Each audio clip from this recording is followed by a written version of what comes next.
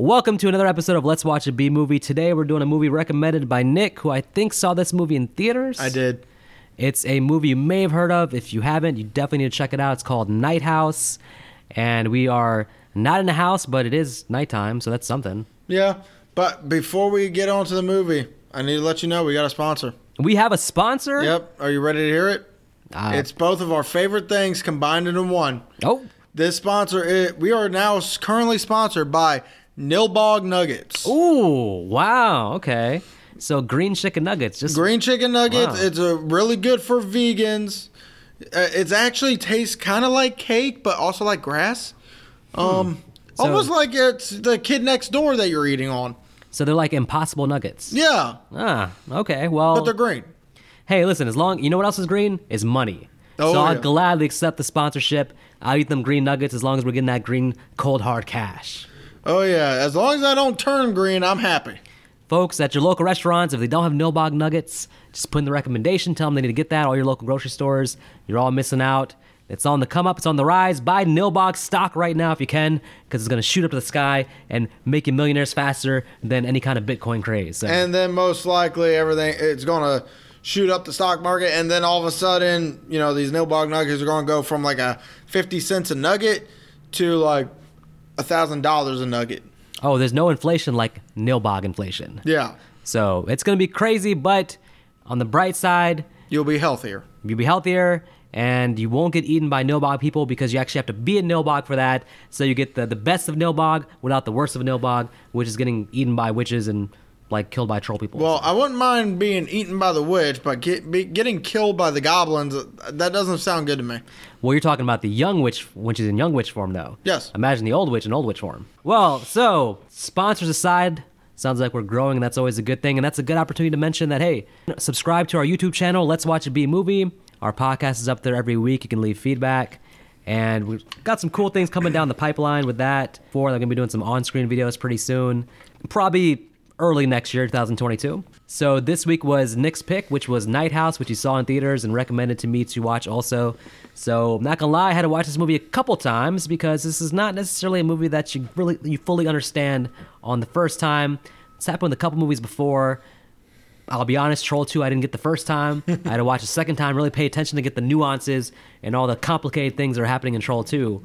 So there's that, and then there's Night House, which really took me about 3 times to really get a handle on what I was seeing. So, Nick, on the first try, when you saw it in theaters, were you like me, where you felt like, without giving your thoughts on the movie, just did you feel like, I need to watch this again? Yes, because obviously, and this is really with any movie, but especially a psychological thriller like this one, you are going to miss things. Absolutely. Because you're going to sit there and for the scary scenes, you're going to look around, and you're most likely going to miss something that you didn't see in that current frame rate. You're going to keep looking around. You may miss, because you're not paying attention to what the actors are saying or the actors are saying, you're going to miss what they're saying that could actually be pivotal to the plot for the ending to make sense to you. So, yeah, you watch it a second time, everything starts coming together. You may catch more stuff. I guarantee you, I'll watch it a third time. I'm probably going to catch absolutely everything else that I missed. Well, yeah, for me, the third time was where I picked up everything. And, yeah, with any kind of mystery, a good mystery leaves clues throughout so that on the second or third viewing, you actually can go back and be like, oh, now that makes sense now. Now that clue makes sense. You pick up on it. So this is a well-done mystery. And there's bad mysteries where even on the second and third time, nothing makes sense. We won't talk about those per se, but so this is refreshing to have a slow burn that has a little bit of rewatchability to it. Should we go over the cast real quick? So the cast. Now listen, folks, brace yourself. This is quite the large cast list. We're gonna have to take a minute. If you thought Buffy had a large cast, wait till Nick goes through the list of the main characters in this one. Brace yourself. Okay. Grab some coffee, some chicken nuggets. It's gonna be quite a while before we get past the cast list. Go ahead, Nick. Okay. So the cast involves Rebecca Hall as Beth. I don't need to mention anyone else. That's it. Rebecca Hall, man. I'll tell you what. I mean, hey, listen, she does the job of 5 actresses, in my opinion. But she kind of has to. She's the only one in this movie for the most part. Like, if you're saying this movie has a good cast, we're talking about one person. So that says a lot. Like, yeah, it was well casted, great performances. No, one performance only, one great performance. But I mean, if I think of the biggest carry jobs of a movie where one person had to carry the film on their back, maybe Scarface with Al Pacino or Anything with Al Pacino. Man. What are you talking about? Oh, and let me say this too, like I'm a fan of Rebecca Hall. I've seen her in a couple things before this. For me, most notably, The Town with Ben Affleck was a good crime heist movie, and she was great in that. So she's definitely one of the more underrated actresses, I would say, and this movie's proof of that. I would have to say she's underrated because, to be honest with you, until this movie, I didn't know who she was. Yeah, the name Rebecca Hall, it's like when I saw the name in the cast, the picture of the face didn't come to me. When I saw her, I was like, oh, I know her. And I was like, okay, that's Rebecca Hall. But I don't think her name is well known. But the face, maybe you can recognize from something. I think she does more like more independent dramas and stuff. Yeah, probably. Like I said, that's probably why I don't really know her. Obviously, I watch either action or horror. So let's get into it. Let's get into it because I'll be honest, before watching it, I didn't even read the plot summary or anything. So I didn't know what this movie was about. I tried to go in as blind as possible. I didn't watch the trailer beforehand, anything. So I just knew that you had talked about it a little bit, but I didn't know anything about it going in. I will say this to anyone who's not seen this movie and is thinking about checking it out, do not do yourself the disjustice of checking out the trailer, because then you're going to think it's just another ghost movie. Yeah, you're better off going in blind, even though I went in blind, so as this movie starts, it's going to take me a while to really know what the hell is going on. A long while, especially on the first viewing. Yeah, but if you watch the trailer, it just looks like a normal ghost haunting movie. And then when you watch the movie, it's like, oh, shit. But still, you go in watching this movie with one mindset, get something completely different, you're automatically going to dislike the movie because you're expecting more scares, more action. This movie does not want to give that to you. It wants to give you a mystery, thriller, and something for you as the audience member to figure out, because this movie purposely does not give you any answers at all. It's a separate discussion, but it just brings the point of don't watch any trailers at all, because trailers now ruin everything for every movie. Yeah, they give away way too much. The Halloween Kills trailer gave away pretty much everything great in the movie. Well, it wasn't too many things that were great in the movie. But, I was about to say. But it gave away a lot of that beforehand. Every trailer is like 2-3 minutes long now sometimes. A trailer should be 45 seconds. Like, just don't give me a 3-minute trailer that shows the entire plot. So, I don't even really need a trailer. Just give us an announcement in a sense. Just give us just show us a 15-second thing, name, day it comes out, done. Yeah, and just you're better off going in blind. So I went in blind. So these opening scenes, we can get into the opening scene if you like. So opening scene is we're looking at this. We're pretty much getting a whole run through of our setting. This house. This house is where for the most part, minus 2 scenes, this is where the movie takes place in the entire time. It's a beautiful house. The beautiful house. It's a little disheveled, and then you see our main actress, Rebecca Hall, coming to the door wearing a black dress, talking to a random woman who we're never going to see throughout the rest of the movie. Yep. And you find out her husband has just died via suicide. Wow. Yep. I will also warn people, if you have an issue with grief, probably best not to watch this movie. This movie will not help you overcome your own grief. Yes, this movie is very dark, and no matter what we say, good or bad about it, I'm going to say right now, it's not the most fun movie. No, it's not a fun movie at all. But yeah, so a husband commits suicide, and this is obviously Rebecca Hall, our main character, so we're going to follow her and this house pretty much for the next this first night, I will say this, stuff somewhat happens. You hear a knock on the door, she goes to check it. Now, this I missed on the first viewing. So she apparently sees something and runs and shoves open a door and sees nothing in the background. If you actually pay attention to that door before she does that. Be careful with your words. See nothing in the background. Are you doing what the movie does, where every mention of the word nothing has to be double analyzed? In a sense. Anyway. I refuse for you to use the word nothing in this podcast, all right? Well, too bad. Unless it's relevant to the plot, all right? It kind of is.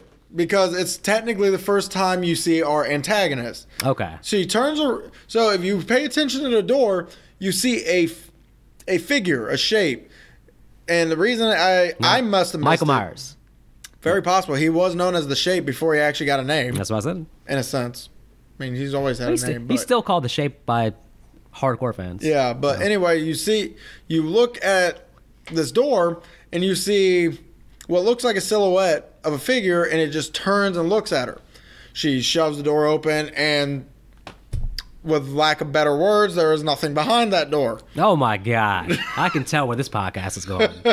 All right, folks, spoilers ahead, but I'm sure you've already seen the movie, so it's tricky to say should we spoil or not, but the word nothing, obviously, we're talking about that because it actually means something. It's not exactly nothing. Yeah, and if you haven't seen the movie and you still want to just listen to the podcast because you don't feel like watching an hour and a half long movie, we're going to refuse to let y'all know what the antagonist's name is until the end. Anyway.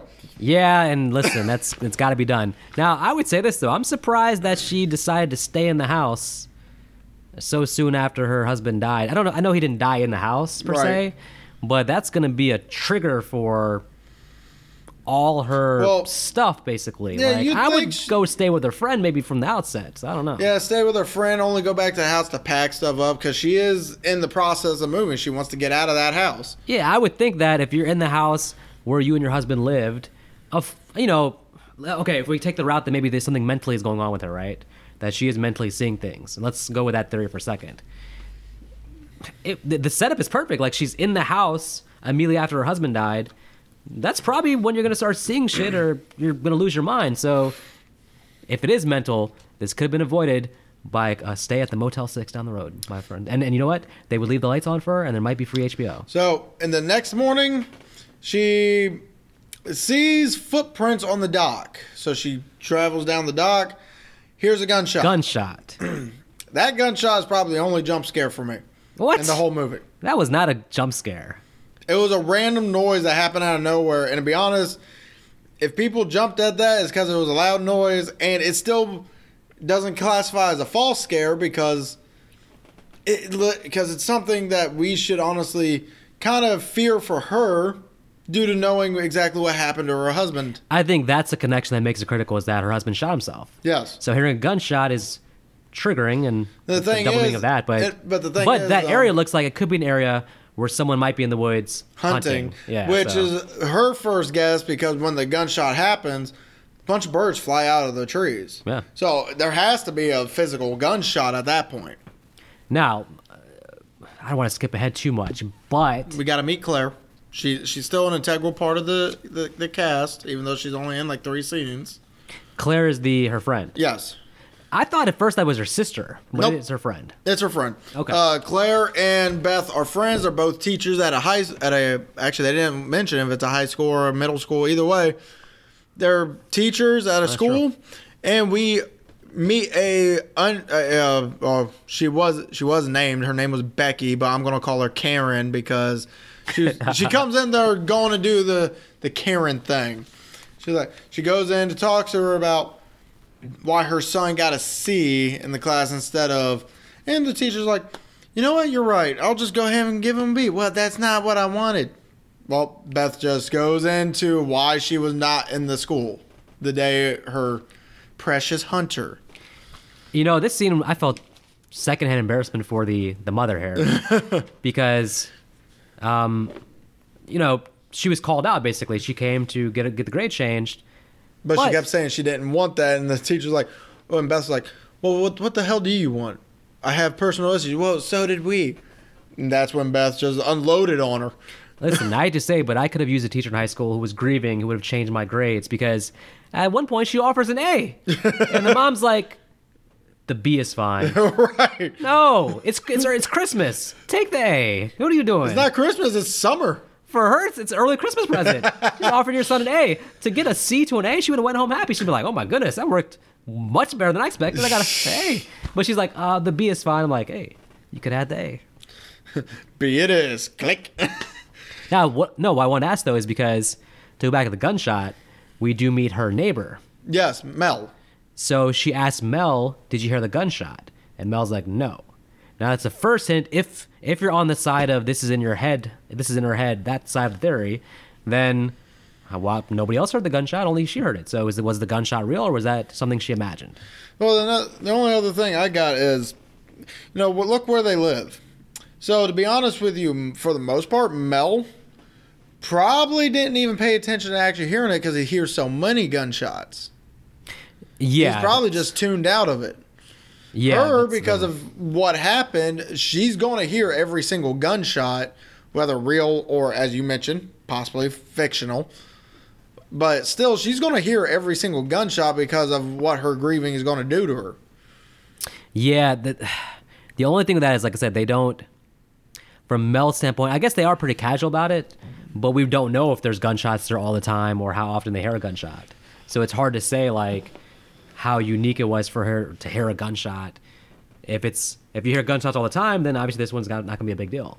But if it's like a gunshot for the first time, like a year, then you're like, hey, we don't normally hear gunshots, and she could overreact. But yeah, but notice how he wasn't 100% dismissive of it because, yes, I mean, granted, again, it could be because of what just happened, or it's because they live out in the middle of a lake, yeah, and people go hunting at lakes, so he's probably heard enough gunshots to just tune it out. And he could have been, you're asking one person, so he could have been asleep. Mm-hmm. He could have been in the shower. He could have been not paying attention. So if they were in the suburbs and she asked 5 of her neighbors to hear a gunshot and they all said no, then it'd be like, oh my God, there was no gunshot. Right. But at this point, you can't establish if there was a gunshot or not. So, but if you want to side on the theory side of that, this is in her head, I'm looking for in certain things like what evidence is there that stuff actually happened in the world around her, basically. So now we get our second night, which again, really nothing 100% happens, but the radio just magically turns on. And let me say, whatever is haunting her has great taste in music. I'm like, there's suspenseful. I'm like, make a note to download that song. Well, I do know that for the most part, this movie is trying to make you think that it is possibly her husband haunting her. 100%. Because that was one thing I watched on the, I figured out on the trailer. As I'm watching it, they mentioned the suicide. They read the letter on the trailer. And I'm just sitting there thinking, so did the husband kill himself to then haunt her? Because I honestly thought the husband was the major villain of this movie. Well, the most common story here, the most, let's say, trope-ish, easy thing to do would be you would think just the husband is haunting her. Yeah, that makes sense, and that's what the trailer is trying to tell you. Granted, the trailer also doesn't want to obviously give away the true villain because then there's no twist to the movie. That's true. But they definitely play with the idea early on that it is her husband. Yeah, it just makes me wonder if the director or the writer of this movie automatically knew what he was doing for it, or was he making a traditional haunting movie and then said, no, this has been done multiple times, let's change it to this. Yes, because her husband haunting her doesn't seem like a big threat, because why would the husband want to harm her? Right, we don't know anything about the husband. From the home video she watches, the husband seems normal and innocent enough. Nothing in the home video she watches makes the husband look suspect, although as the movie goes on, his actions start to become more and more suspect. So now we get the bar scene where we get to find out what's in the contents of his suicide note. You were right. A whole lot of nothing. Yeah. You were right. Nothing is after you. You are safe. Ooh, so I got to say, when I watched this scene the first time, I was just like, okay, that makes no sense at all. I was like, this is the worst suicide note ever. Right. Who would write that as their last thing? I'm like, take a moment to explain yourself, motherfucker. Before you kill yourself, write a better note. Damn. So my only issue, now granted, this scene I think was supposed to try and make it a little lighthearted with the one of the teachers like, oh, she keeps it in her purse. And then, of course, you got the other guy teachers just uncomfortable because he's like, yeah. Ugh. I feel like they did. They're trying to have a fun night out at the bar, and that she's bringing all this tension and grief, and they're just like, check, please. Oh, yeah, and I'm going to assume Beth is a very talkative drunk. She flat out admits, like, hey, my house is being haunted. I believe in ghosts. She says she doesn't believe in ghosts, but she's pretty sure something's in her house. Yeah, I mean, that's usually in most movies, the character would, like, hide her situation from her friends. But she's like, yeah, pretty matter of fact about it. Like, I think something's going on in my house. So, which might indicate, go to the Motel 6. Right. Stop being so loyal to this damn house. Right. But yeah, the first time you watch this, it seems like a random letter that may or may not play a big part in the movie. So most people are going to forget it on their first watch.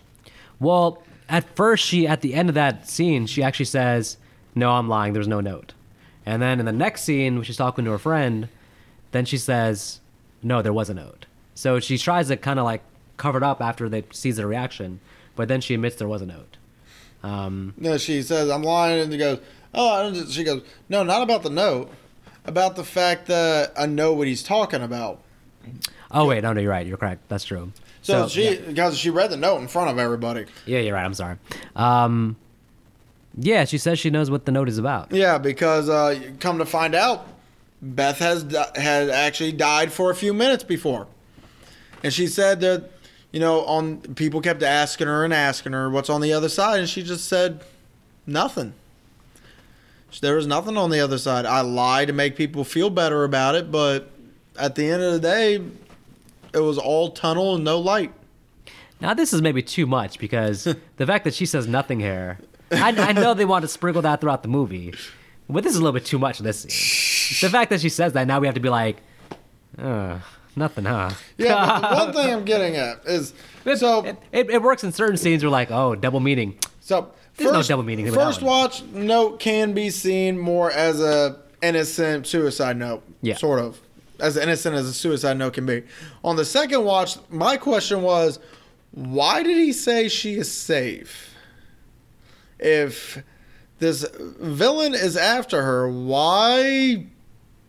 So it actually says, nothing is after you, you are safe. Yes. On the second watch, you realize the note gives away the plot of the movie. Yeah, but you're right, from the husband's perspective. And by the way, I don't think too much of the husband based on what he does, and he seems like a fucking idiot. But this note especially. What possessed him to write the most confusing note ever? But even the weird context we're going to get, yes, nothing is after you. So why say she's safe? At this point, it should be leave. For the most, so without the double meaning, in the most basic sense, it makes sense. Oh, nothing is after me. Like, nothing's coming after me, so that means that I'm safe. But when you know the hidden meaning, then you're like, wait, huh? Yeah, because to be honest, the first watch we got is, if this really is in her head, that means that throughout the time we don't see on the movie, she's probably a paranoid person. Yeah. And he's just using this as a way to show her, hey, nothing's coming after you. You're safe.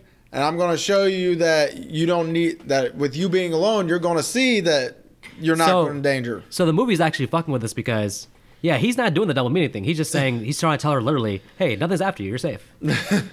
But we know on the second watch, we're looking at like, oh, he's talking about the actual nothing. Right. But I think you're right. The note makes more sense if he's just like trying to ease her. If this was more of a paranoia type movie. He's trying to ease her worries and be like, hey, you're fine. Nothing's after you. And to be honest, we're taking on the second watch as nothing. Nothing is after you. Which also makes... But it wouldn't make sense then to follow that up with, so that means you're safe. Yeah. Like, what? So, because again, at the first watch, you get this note and just thinking, okay, so is she paranoid, or is there something wrong with the husband? The husband may be killing himself to save her from something he wanted to do. Now, by the way, that note still makes sense if we go back to the theory of that everything's in her head. Then the note makes sense because the husband's just like, hey, nothing's after you, you're safe. Like, I know you've been paranoid, but you're fine, don't worry. So if it's in her head and this is all made up in her head, then that suicide note for her husband still makes sense. It makes sense with the idea that there's something out there, and it makes sense with the idea that it's in her head.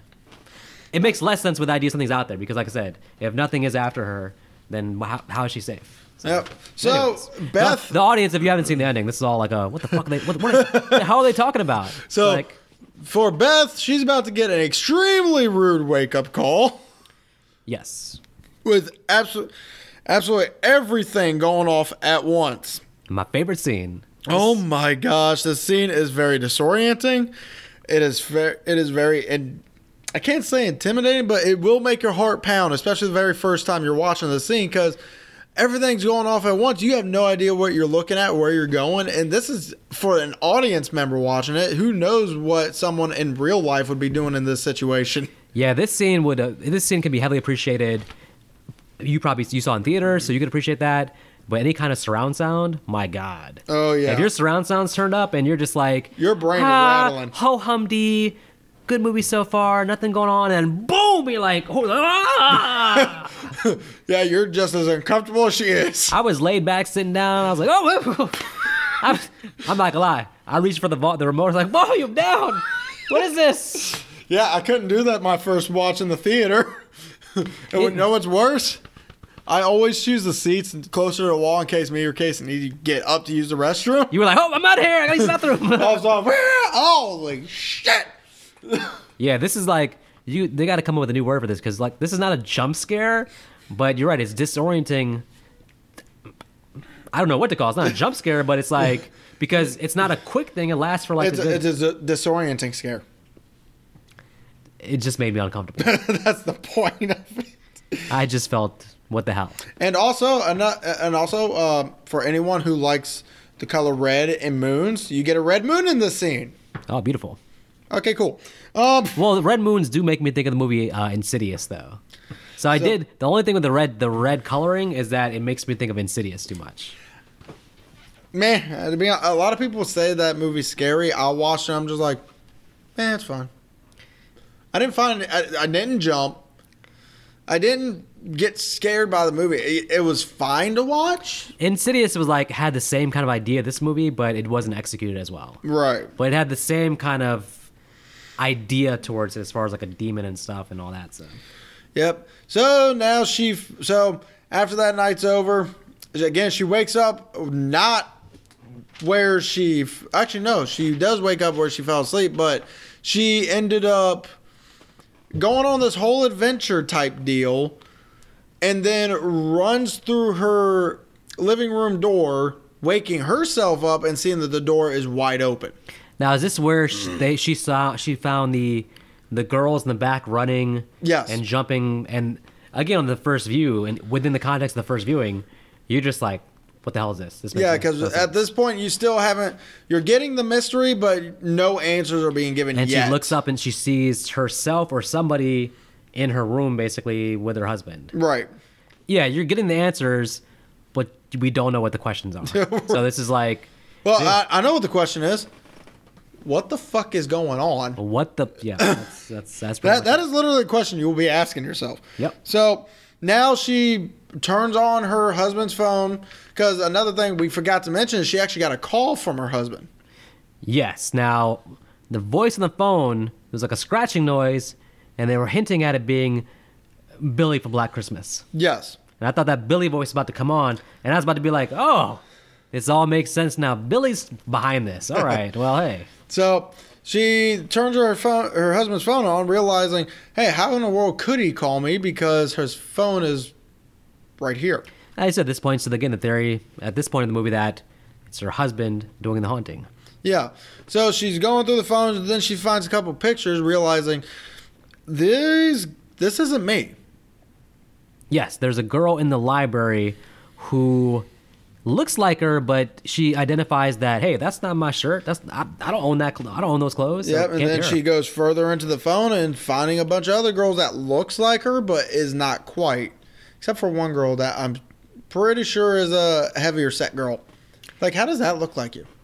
Well, again, in the moment of the first viewing, I'm thinking the husband has a fetish for cheating on her, but cheating on her with lookalikes, girls that look as close as possible to her as possible. That's all you can gather at this point in the movie. Is like, oh, he's cheating with a bunch of girls who look like his wife. Which makes me wonder, is the wife just not giving him anything? Is that was him and the wife not having sex at this point? That's what I surmise, if he had to find girls that look like her and a host of different women. Yeah, because then it kind of throws in his mind that, is it really cheating if I'm fucking this girl but thinking of my wife? Yes. It's really cheating. So Beth is walking through the woods because she's curious, because she thought she saw a house across the waterway the previous night. I think that's fine as long as this is not Camp Crystal Lake, because if it is, that's probably Jason's shack, and he should stay Well, away. luckily for her, it's not Camp Crystal Lake, but it is owned by the state. So Maybe it there is. should be no houses there. Maybe it is Camp Crystal Lake. Oh, shit. Maybe nothing should find a different lake because Jason's pretty territorial. Right? Yeah, but now we found the house, and it is pretty much an exact. It looks like replica. Jason's shack. It is. It looks like something Jason built. It is built in the same version of her house, but backwards. Because Quite the architect her husband was. Yeah. So throughout the movie, we're seeing her going through these voodoo books, ways to trick and cheat demons and devils, and one way is by making pretty much a look-like mirror version of where they're apparently living at. Yes. And apparently, if you can do that, do it properly, it can actually trick the demon and devil to staying in that house instead of coming to your true house. Okay. There you go. So the husband clearly had some shit going on, and he put a plan in effect to try to do something to somebody. Yeah. To hide himself and his wife. So. Yeah, exactly. Hide himself and his wife from the true villain of this movie. I would suggest he just call the Ghostbusters, but apparently that was beyond his thinking. So Yeah, just saying, man. that's because who are you going to call? When this movie was made, Ben Ghostbusters. Wolford was too young still. I used to call Bill Murray. Call the original ones. Bill Murray's too damn old. Oh my god. They got machines to trap the ghosts. They don't need to build a damn house backwards. That's all. I'm So saying. now we get to Mel's house where we find out, yes, the husband, at this point, Mel believes that the husband is cheating on his wife with other women. Though when he comes to him to ask Mel not to talk to her about it, he's covered in mud. Yes. And he's telling Mel, like, I have these urges and I can't stop them. I'm Yes. trying. I thought I broke it, but then something happened. This sounds like when I give up chicken nuggets for a week and promise myself that I won't go back and get any. Like these urges, man, they keep calling me, man. These That's urges. why you have to start eating Nilbog nuggets. You're saying those aren't addictive? No, they're Keep not. in mind, they're our sponsor now, man. We got to make them look good. Come on. Exactly. And they're healthier. So if they are addictive, at the very least, you're going to lose weight. All right, let's get away from the green nuggets and talk about the movie because that's for after the podcast when it's dinner time. So now this is where I actually start really, because most of the movie being a mystery, it's enticing you, but this is where I actually start really loving how the director does some of the cinematography and all this, because Right. now we get this human shape emptiness mirrored perfectly through a shape in her dresser and podium like thing that makes it look like a face. Then all of a sudden it just turns to look at her. That was crazy. That was pretty insane. I was sitting there like, oh, whoever the director of this movie is needs to continue, because that was probably one of the most amazing things I've seen in movies. We should figure out who is the director. Yeah, I feel like I want to give him most of the credit for the movie, but I don't know who he is. So. Him and Rebecca Hall definitely need all the credit for this movie. The Night House director. So director is David Bruckner. It doesn't ring a bell, but I'm gonna make a note of that name for the future Because because I'll be watching this. I'll be watching his next movie. So let's see. David Bruckner. Oh, he was also the writer of this movie. I mean, listen, you're an amazing director. If you were an amazing writer, also, then that would be amazing. But I'm not so sure. Okay, so he also did The Ritual. Ooh, that makes sense. He did the original VHS. He actually did the Siren movie, which is a spinoff from VHS. People love VHS. Yeah. Oh, he did VHS 94. Didn't see that one. Hellraiser 2022. Oh, interesting. They are remaking it because they were talking about getting a female. They got casted a woman to play Pinhead. I've heard about that. I don't know if it's a remake or a sequel. I think it's a reboot. It's like a whole different thing, right? Yeah, I mean, if you go by the lore of what Clive Barker did for Hellraiser, Kristen Cotton actually eventually becomes Pinhead herself. This director with Pinhead, that's That's going to be that's interesting. got some interesting possibilities there. Oh yeah. So good. Props to Mr. Bruckner, as you said. At this point, I'm noticing too that the movie's standing out more for its visuals, the sound, the execution. Writing aside, you can tell the director is fully vested and is doing a great job for what he's trying to accomplish. So now we get the Books and Melody scene. She goes to the place where her husband's been getting these voodoo and witchcraft books. Now, really, though, she's going to find if they have the latest Harry Potter book because Most likely. she wants to get her mind off her husband's death, and she felt like investing in the Harry Potter series is the way to do it. Mm-hmm. She thinks if not, she'll find Narnia or Lord of the Rings. Or Everworld. But while she's there, she remembers, hey, what about my whole husband ghost thing? Let me do something with that too. But really, the Harry Potter, the quest for Harry Potter books is the real motivation. Yep, but then she sees someone that looks exactly like her. I won't lie, I honestly thought this was her fucking daughter in real life. But this girl literally looks like what Rebecca Hall as a younger woman looks like. Yeah, so if the husband was cheating... It'd most likely be with this chick. If he's just cheating, which she's investigating her husband's fidelity here. Was that the word? Infidelity. This has nothing to do with the ghost thing now. She's just like, my husband's been cheating. I'm going to question this woman and find out. I'm going to question what she did with my husband and if she can point me in the direction of the Harry Potter series. Yep. So technically this is the scene we meet Madeline. Beth makes her very uncomfortable, and then we get to Claire's house where Beth is complaining to Claire about how much prettier and younger Madeline is, and how come her husband could do this to her. And Claire's just like, you need to shut the fuck up. He is dead. Respect your damn husband. He loved you more than anything. Like, I like Claire, but I wish there was more to Claire because it seems like she's only here to sometimes give us somebody for Beth to talk to. She has to communicate certain ideas sometimes, so they had to have some other character for her to be close with. But I kept thinking that Claire somehow had been cheating with the husband. Didn't you think that was gonna... I felt like that was a possibility because Claire kept being like, let it go, stop investigating, stop digging deeper. And I kept thinking, I think Claire's probably on that video. Afraid she's gonna find a photo of her with the husband.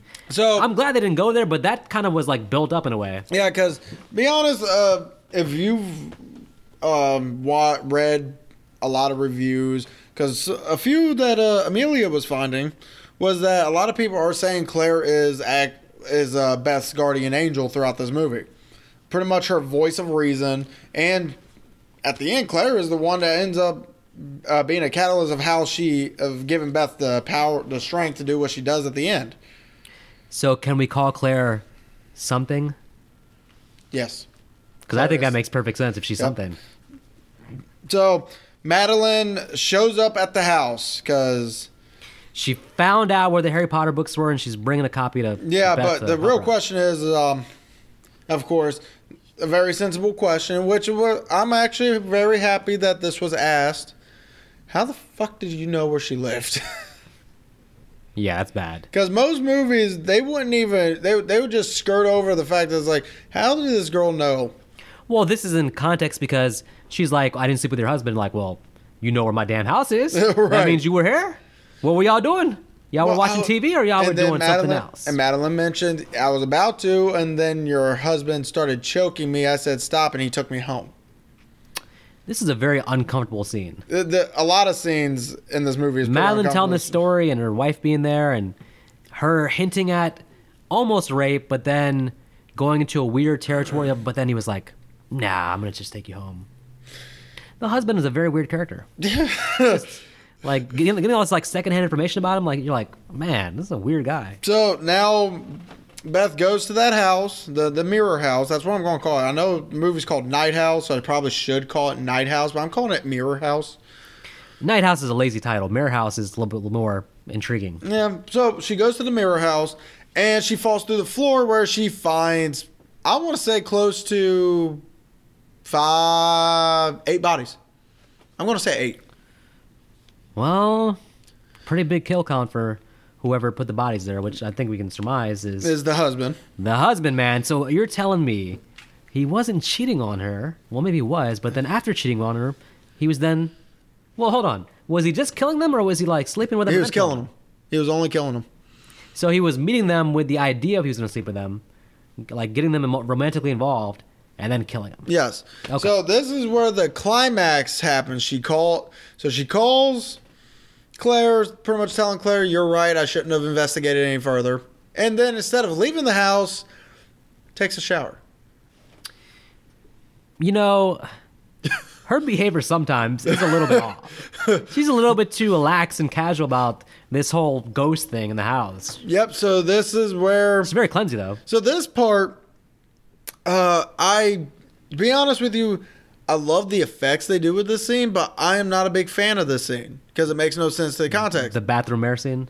Yeah, because I like the effects of seeing the different ripples of the invisible fingers going across her skin.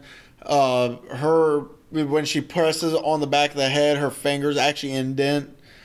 I love the effects of there actually being a person there. If the ghost, for example, was the husband, then I guess it would make sense that he would try to have sex with her in the bathroom. Yeah, probably. But then she calls him by Owen, and then we just get this very deep voice. The very first time you hear this thing talk. Who the fuck is Owen? That's what he should have said. Close. No, that would have definitely taken out of the movie. It's like, welcome to prime time, bitch. yeah, this wasn't Robert Englund. He goes, she says Owen, and he goes, no, I'm not Owen. I don't know whatever this thing is. This is the introduction of his voice. Right. I don't really like his voice that much. His voice could be a little more intimidating. I mean, I don't know if they're going for like a scary voice per se, but I don't think they were going for intimidating either, because it sounds just like creeper 1-800 late night phone call voice. Yeah, but so what are you wearing? So this is the part I do not like, is the fact that this thing can touch her. Because after this, she tries to run, and he literally grabs her and slams her into a mirror, which somehow teleports her into a mirrored version of her house again. And this whole scene, it's basically like kind of like she is getting attacked. It feels like she's getting attacked. She's in danger. Yeah, because every time she watches her husband, because this is where you get the reveal, even though anyone who's picked up enough clues could surmise that husband killed all these chicks. Well, let's get in the reveal, because then we can actually theorize a lot more. I've been trying to skedaddle around it. Yeah, same here. But anyway, so we're seeing in a few other rooms of the husband killing all these girls. We keep getting all the different cool shots of the house being separated in the form of a face or a body shape. I said it before, but man, if they had let him do the Nightmare remake or any Elm Street movie, that would have been a treat, because this is the kind of stuff you'd want to see like in Freddy's Dream World. Oh yeah, and we don't get and that. Then she gets to where the Nothing has then possessed, taken the form of her husband, so now we get a physical form to look at. And now we get by far the most explanation of anything that we're going to get in this movie. Right. In this scene, so. And she even says, very proudly, my husband tricked you. And he goes, yeah, for a while. I don't like that. Because this Nothing, as we're going to call him, as he calls himself, I guess as the movie calls him, he was tricked by how many girls? So is he a fucking idiot? I don't understand. So this is where I have the theory that when he says for a while, before he did the killing, he obviously had to build this mirror house. He did everything as the book said to trick them into making them think they're in this location instead of here. So when he grabbed the girls, he took them to that location. But what I think happened is he tricked them with the very first one. And then when the Nothing came back, I'm pretty sure he was hoping that it would work again, but it wasn't. So he ended up killing more girls than he needed to. I want to think that, but the movie leaves an open interpretation, and it could be that like 5 years went by and Nothing was like finally like he was like, oh home, don't. Oh, where?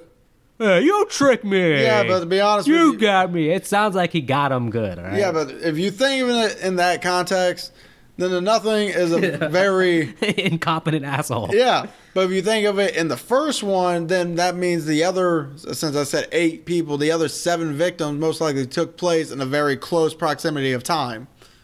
Oh yeah, I mean, he probably had to be feeding girls to Nothing once a month to kind of keep off the back. But my thing is, if Nothing is focused on getting the one girl, it's like, after the first girl, wouldn't the second one be like, hey? Well, after that, then yeah, he's going. Wouldn't Nothing even question the idea of like, hey, why are you still killing all these girls when I'm after this one? I do think that's bad writing there. It's just it's left in a it's I know it's open to interpretation, and by not over explaining, they leave it open to like being like, hey, we didn't say anything really, we didn't explain anything, so you can't say it's a plot hole. But That's that just that's seems why like my unexplainable. theory goes with the other deaths did not trick him. But again, at the moment, apparently nothing can't kill her, even though we just saw that the nothing can physically harm her, which makes no damn sense to me. But I think the movie still works then if you just say, hey, I killed one girl, and It worked for a time. it worked for a time, but then, you know, it didn't work and I had to kill myself. Like, really, the movie makes it like all those girls died for no reason at all. Like, Yeah. my God, 8 But girls for no that's reason. where Jesus. the other theory me and you were having is that Madeline is not a living person. Me personally, with my theory in play, I think Madeline was the very first victim. Because in the library, she actually she called for help to the librarian who was at the front desk, Not even 10 feet away. and the guy never shows up. And Yeah. think about any guy who has an employee call for help with a panicked voice. Like, you, Especially a female employee.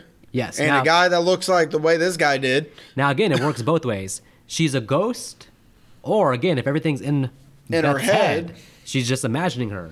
The whole thing. And Madeline did act weird when she's walking to her car and driving away. She did kind of seem off. Like, she was probably driving back to the fucking graveyard. Right.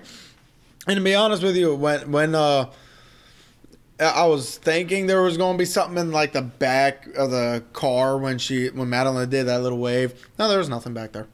It was just very like ominous though. She got in her car, the camera's like lingering, like the camera's watching her in As a weird if way. something should be coming up. Like you're kind of looking like, why are we following her to her car? You realize, okay, Beth's just watching her, but she does seem off. She seems like the whole time she seems off.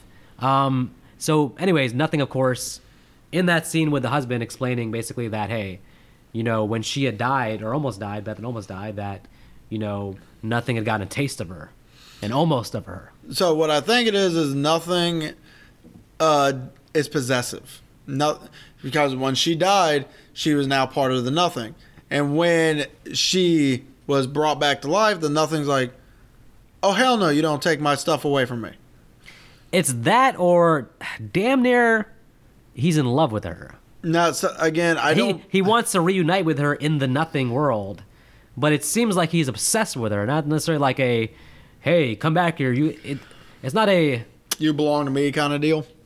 But it just... It felt like a, like I'm attached to you and I must have you. I must have you. It was almost like the damn.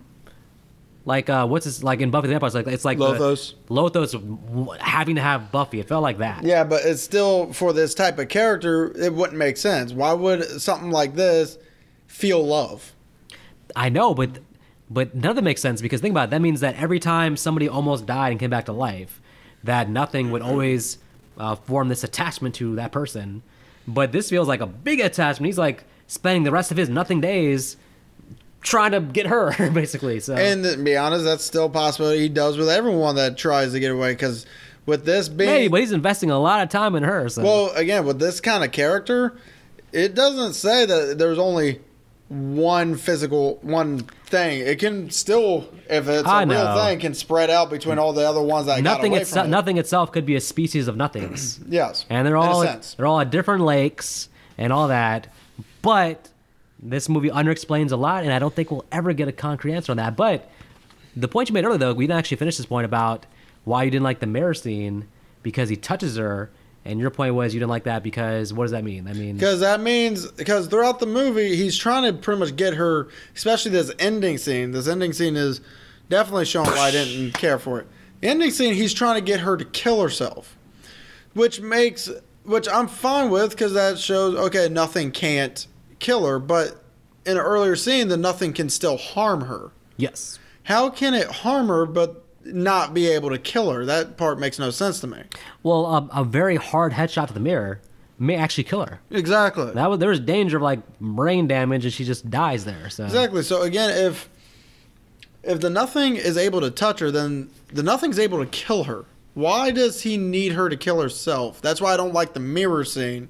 If it left the mirror scene alone to the point where he could not touch her, but she could touch him, but he couldn't touch her, that part would make more sense to me with why he's trying to get her to kill herself. I thought maybe, again, they could have added this in the story, but maybe there was something where she only will be reunited with him, or the nothing world, whatever like that. It's all contingent on her killing herself. Like nothing has to get her to actually kill herself. If she dies by some other means, then that doesn't work for nothing. He needs her. It seems like he needs her to kill herself. Because you're right. You bash your head in the mirror, just finish the job and kill her, and then you're reunited. But he's really committed to, like, I'm going to convince you to kill yourself. Which, again, I don't know why, but pretty much tells me that he can't physically kill her, and I'm just... The mirror scene makes no sense to that. You shouldn't actually have him touch her then. Exactly. Because what was that about then? Why is he slamming her head against the mirror and shit? So. Exactly. At that point, you'd think that Nothing's plan would be to continue playing the facade of her husband until he was finally able to convince her to kill herself. And I'm telling you, this whole end scene, to me, it shows, again, Nothing, whatever his plan is, he seems like a fucking idiot. It's like this whole boat scene... I'm gonna pretend to be your husband and sit here in the boat with you, and I'm gonna talk you into shooting yourself in the head. It didn't work, man. I mean, Nothing. What are you doing, man? I mean, you couldn't do one thing right. Nothing. Your whole life mission is to kill her, and you couldn't do it. Claire. So after the whole night happens, Claire arrives at the house, realizes the gun is gone and the boat is gone. Yes. So she runs out to the dock. And she sees Claire in the boat. Or Beth in the boat. So, I did not expect Claire to do what she does. Claire literally jumps in the water, swims to the boat, and now, obviously, Beth still had to have the strength herself to not pull that trigger. But I get the feeling if it wasn't for Claire's voice breaking through the veil, if you want to call it that Beth probably would have actually done it. I don't know. I paid attention to that on the second and third viewing, and like they could have done a better job of like having her really have the gun to where she's about to shoot herself, and then she hears Claire's voice. But the way they filmed it in this particular scene, they do have her kind of like start lowering the gun before, and then hear Claire's voice. It almost like they filmed away. It was like 5 seconds too early for her to start lowering it. It sounds like the way they showed it was almost like she made her decision not to do it. And then it was like reinforced by Claire's voice, like bring her more back to reality. But they made a point to be like, okay, she's thought about it and she's deciding not to do it herself. But there's still and maybe that works better character wise than just I'm gonna do it. Oh, but I hear my friend's voice. Yeah, because that shows Beth has the strength to withstand the Nothing. The only problem is maybe she couldn't get out of that dream state or the Nothing world without Claire's interference. Yeah, once Claire's like running towards him, all that, Nothing's in the boat like, oh shit. No, he's just sitting there smiling the whole damn time. He's like, all my this perfect red moon setting that I set here and all this stuff. Because to be honest, Nothing doesn't. That's another cool shot though in the clouds with the two moons looking like eyes and the clouds, the way the clouds form the shape of a face. That's a pretty cool shot. So not only Claire but Claire and the neighbor are back. Yep. And they've brought Beth back to the land dock area. Mel looks at the boat, and you still actually can see the silhouette of the Nothing in that boat. I did see that on today's viewing, yes. And I did not catch that on my first viewing. Although I do think Mel didn't see anything. Because he says specifically, Nothing's there. And he doesn't know to be using the double meaning. He doesn't know to be saying that. He's just saying nothing. But then Beth is like... She's like, that's right. Nothing is there. And she's talking about the actual Nothing. Right. She's talking about when Mel looks up. And to be honest, he does an eye squint almost as if he thinks he sees something. That's because he sees her staring so hard. He's like, am I missing something? He's trying to find something. But then he's like, nah, she's fucking crazy. But I did see, they did have the silhouette. The silhouette, like, shadow all the way across the water, basically, reaching out. Which... From that perspective, the seeing Nothing there is kind of like, all right, well, if we're not getting a sequel and that's the ending, it's kind of like, I mean, is she just screwed for the rest of her life? Like what's to stop Nothing from coming back the next night? I just hope that Beth at least moves out of that house and goes. I think the problem will be solved. She just goes and stays somewhere else. Maybe lives with Claire. Some of this Nothing connection is it followed her from wherever, but I think it was lodged into this house too. So yeah, and when Claire is around, she seems to be better off. It seems. Yeah. So categories. All right. Best performance.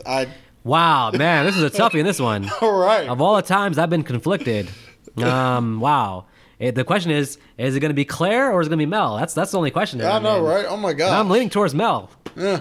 I'm going to, yeah. So, the only reason I'm not giving it to Beth is because that's going to be a very easy thing to give it to. No, it's almost like the Freddy movies where we say we can't say Robert Englund. Yeah, it's too this one we can't say Beth. So, honestly, I'm going to give it to Claire. Just because Claire honestly was a good friend. Because name any other friend in that situation that would jump in that water to go help a friend out. I'll say Claire too. I thought Claire was going to be used for more like some kind of drama. Mm-hmm. I thought it was going to be revealed that she was messing with her husband or that she was somehow part of the villainous plan. But she starts the movie as her friend. She ends the movie as her friend. There's no drama. She's just a good friend. And yeah, she's even one. How often do you find a good friend like that? Damn. Right. Oh, I just wish we honestly got a little bit more with her. Yeah. And also, the other thing too was like same thing with Mel. I thought that there would be more drama. He'd come into play as being part of the villainous plan or something shady, but just a good neighbor. Just like, wow, all right, well, damn. Yeah, this is literally just one of those situations where nothing's really suspect. It's just literally nothing. So the worst performance. Nothing. The voice, whatever nothing is. Now I'm gonna give it to male teacher number 1. Go fuck yourself. That's fair. Male teacher number 1. Male teacher number 1, the one that was with them at the bar. Ah, okay. I can in good conscience give a worse performance to somebody who's like in like 2 minutes of the movie. That's why I'm not counting him. I mean, if I'm doing that, I'm gonna say the damn mom in the teacher scene where she's like, yeah, well, you know, personal things happen, huh? And then just the only reason I'm not giving it to the Nothing is because, you know, for the most part, Nothing was played by, well, fuck it, Nothing. The amount of times the word nothing is used in this podcast, it's gonna break all kind of podcast records. I'm gonna say it right now. Like, if you haven't seen this movie, then you're just like, why do they keep saying nothing? Like, what the hell are they talking about? Are they literally purposely censoring the villain's name just so we can't figure it out? Those jackasses. Now I gotta watch the movie. Yeah, well. Then they watch the movie and go, oh. This is one episode where you have to watch the movie first before listening to us. Otherwise, you're going to be even more confused than we were on the first viewing. So. Yeah, you're going to be, well, on the boat with the Nothing. Yeah. So, best scene. I think you already name dropped this one. Yeah, the jump scare / disoriented scare / yeah, the disorientation scene made my ears destroyed my ears. Yeah, just bled out of my ears. So I have to give it to that one too, just because it's a nice, decently long scene that sets up a lot of questions that need answers for the movie to somewhat be able to tell its story. Because first you got that part, yes. Then you got her going outside, seeing this house across the lake that she never knew apparently was there. All these girls just jumping off that cliff. It literally this is where the movie pretty much sets up for the story to actually start taking an uphill. True. All right. Well, worst scene. You're going to say the boat scene, aren't you? No, probably the mirror scene for me. Not because of special effects, but that's like a... Well, special effects was good. It's an uncomfortable scene, though. No, the special effects for it is good. I just say the mirror scene because it makes no damn sense to the character of the Nothing. Yeah, let me think. Oh, easy scene. The scene with the teacher in the classroom. No, she's a teacher, yeah. The reason I don't give it to that one is because for the most part, the whole opening gives us the clues of what happened, but her just throwing it out there to make an already uncomfortable situation go away, you know, with this Karen, it feels almost realistic. Which is why I don't give it to that scene. I give it to the mirror scene. Yeah, I'm gonna stick with the mirror scene. I I just, if I watched it again, I would fast forward the mirror scene. I hate to say it, but I wouldn't want to sit through that uncomfortableness again. And then you got, what would you like to explore more? And as I said, I'd rather see the friend more. I'd like to see more on the husband. There's the husband story and his whole murder plot. That itself would have been a good movie to see the husband going through killing 8 girls, him figuring out he has to do this to satisfy nothing. The only problem is to be honest, without this movie, the whole thing would have been just a generic slasher almost with a twist in that would make no sense. True. Now that we get this part of the story, if they went ahead and made that movie, it would be, they obviously make it more action packed. Well, I don't anticipate a sequel, but you could have, let's call him Nothing, follow a new girl, a new person. That and also you see escaped this, them. You see this story play out again, basically. Yeah, to be honest, this movie doesn't need a sequel.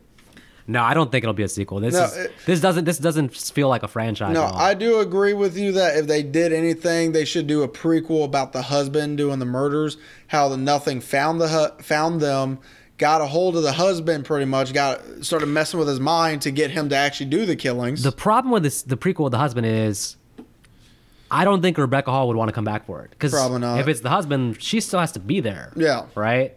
And she wouldn't want to come back and do that story from the husband's perspective. That's probably not Because and also for us, there's really no new information, I guess. Yeah, because we already know at this point it's just money in their pockets, and we get to see the husband actually give us character. The movie would end with him killing himself, and then it goes into this one. Yeah, I mean, if they did that, the only way that works is basically if you'd have to watch that one first and then watch this. Yeah, this would have to be the official sequel to that, and then it would make sense. But so overall thoughts for me, character, and no, I'm not using plural. Character is definitely great with this. Rebecca Hall does an amazing job because, to be honest, without Rebecca Hall or David Bruckner as a director doing these amazing silhouette shots of this house, it actually makes the movie definitely worth watching. It is amazing, and if you watch the movie, and obviously the first viewing you're gonna miss stuff, second viewing you're gonna see more. I haven't watched it a third time. I don't know if you picked up anything else the third watch, but overall, for the music or lack thereof is actually makes the scare scenes a little bit more, well, scary, because now you don't have really any music to go off of when something's going to happen at this point or this point. So overall, I'm actually going to give this movie a 3. Yeah, I'm giving this movie a 3. It is not a fun movie, but it is definitely a good movie to watch, for first 3 times. Rewatchability really isn't there, but with Rebecca Hall and David Bruckner, definitely makes this movie worth the 3 times you're going to watch it. 3 stars for 3 times watching it. Yes. I pretty much agree with everything you said. Major props to Rebecca Hall and the director. I think that the script is kind of weak, but I think they elevate it to basically a 3-star movie with her performance, his directing. The story is really original. I'll give it that. It's out there. I mean, dude was doing some drugs when he wrote this movie or something, because nobody would just think of this story on the surface. So, I hate to throw in your final thoughts, but I'm about to end your world. This ain't an original villain. What? This ain't an original story. No? In Supernatural. Oh my God. You know what? Let me give my final thoughts, all right? You're not allowed to interject. You know what I was going to say, actually? I was going to say that if you took away Rebecca Hall and you took away this director, what this movie would be, it's just an episode of Supernatural. And that's the most damning diss I can give it to it, so, by the way. But that said, okay, yeah. Story-wise, the dude was smoking something when he wrote the script, or when he watched the episode of Supernatural. He was smoking few episodes. Smoking something. He's like, there's a movie here. So I don't know what happened there, but whatever it is, this movie has some great scenes. It's slow burn, so you got to be in the mood for a slow burn. You have to expect that this is not going to have some kind of body count or like slasher death scenes. This is definitely slow burn, psychological. So if that's your thing, this is going to be high up there for you. I'll give it 3 stars. I actually probably would give it higher than 3 stars if it had a better script and if there's more rewatchability. This movie's all about the mystery and the clues. So for the first 3 viewings, you'll get something out of it because you'll pick up on different things. But having watched it 3 times, I would only watch it again if I was watching it with somebody who hadn't seen it, because then I can watch their reaction and see if they're picking up on the clues. But for me, yeah, there's no fun factor, so it's not like I'm going to go back and be like, oh, let me look up that death scene on YouTube, or let me look up, whatever. So the lack of rewatchability keeps it from being higher than 3 stars. But I'll still give it 3 stars because on the first 2 or 3 viewings, you can get a lot out of it. But yeah, as for what I was saying, in season 12, season 13, after Castiel dies, you see him come to in a completely black space. When a version of himself shows up, really pissed off, Castiel's like, well, what are you? I'm what came before God, and you woke me the fuck up. Damn. Get out of here. You're done in the nothing. Bye. Wow. Oh, and then they sent Death into the nothing, where the nothing was so pissed off it exploded her. So one day, long ahead in the future, I will watch an episode of Supernatural. But what Nick has told me on this podcast about the show has made me push that day further into the future. There's no plans during this decade. And this decade just started, 2021. So we got to get to like 2030, and maybe I'll reconsider. But I've made up my mind for the next 10 years, and I feel like we're all stupider for having heard Nick's rant about Supernatural there. So you will watch Supernatural, because if you decide to do fucking Buffy the Vampire Slayer series, you, sir, is doing Supernatural. Well, yeah, okay. So listen, folks, one thing I will mention is that when we get to our YouTube channel and put a lot more focus on that, we are going to start talking about TV shows, TV series. There's a lot there we can talk about. There's the Chucky show, the new I Know What You Did Last Summer TV show. There's a lot of stuff in the TV world we can get into. There's some of the Korean stuff like Squid Game, Sweet Home. And YouTube is a better format for that kind of thing because you can do an episode each week and stuff. The podcast format's better for movies, I think. But we're going to definitely dive into the TV shows in the future. And way below on the list is going to be Supernatural because that's 15 seasons. I mean, you guys want us to talk about something that has like maybe 1 or 2 seasons, not 15. So. No, we can do 1 season, and then we'll do a bunch of other stuff. Then we'll do season 2, bunch of other stuff. We spread them. And just have your lawyers call my people, and we'll see if they can put that as a perk in the contract. I know exactly what's going to happen. The No Bog Nuggets in the next episode is going to tell us if we want to keep getting sponsored by them. They're going to want more Supernatural. I do want to keep our sponsors happy. So if it's the name, if they requested, then I'll do it, all right? But that means you guys out there got to make them happy by buying those No Bog Nuggets. No Bog Nuggets. If they're not in local stores, ask for them. And speaking of that, it's time that I go get some nuggets because all this podcast makes me got hungry. Probably Seriously. Nick's feeling the same way probably too. No, I had Chinese nuggets. Oh, well, all right. Well, I'm going to go get my regular... McDonald's nuggets. I think I prefer Wendy's nuggets, though, I got to say. Yeah, I prefer McDonald's. Anyway, everyone... Shame on you. Yeah. Shame. So everyone knows where this is going. Y'all don't have to go home, but go play a game. Go subscribe to our YouTube channel. And then play a video game while listening to our podcast, because you don't need the video on. You just need audio, so play a game you don't need to pay attention to while listening to us, so we automatically get those views. Y'all help us out. And then... we can do more episodes for you guys and take requests because, hey, if you start giving us feedback, then we can start taking viewers' requests, do what you guys want to do. I know we've done that in the past when you guys requested Troll 2 for a year and we gave you Troll 2, and we want to do that again. And that way, situations won't come up where we're doing like Repo, the rope opera, or whatever it's called. So there is a Troll 1. Yeah, it's got nothing to do with Troll 2, though. I guarantee you Troll 3 would have nothing to do with Troll 2. It'd probably be a whole anthology series just called Troll. Oh, they changed the name to Leprechaun, so best I can tell because there's a lot of green shit in Leprechaun too. So. Yeah, that's fair. Anyway, you all have a good night and take care. Godspeed. Play with your Buzz Lightyear toy, folks. I don't know if this is gonna happen, but maybe next week we'll do a movie that has chicken nuggets in it. We'll see. I'm thinking about it right now, so I'm gonna find a movie that has something to do with chicken nuggets. That might be next week's episode. So.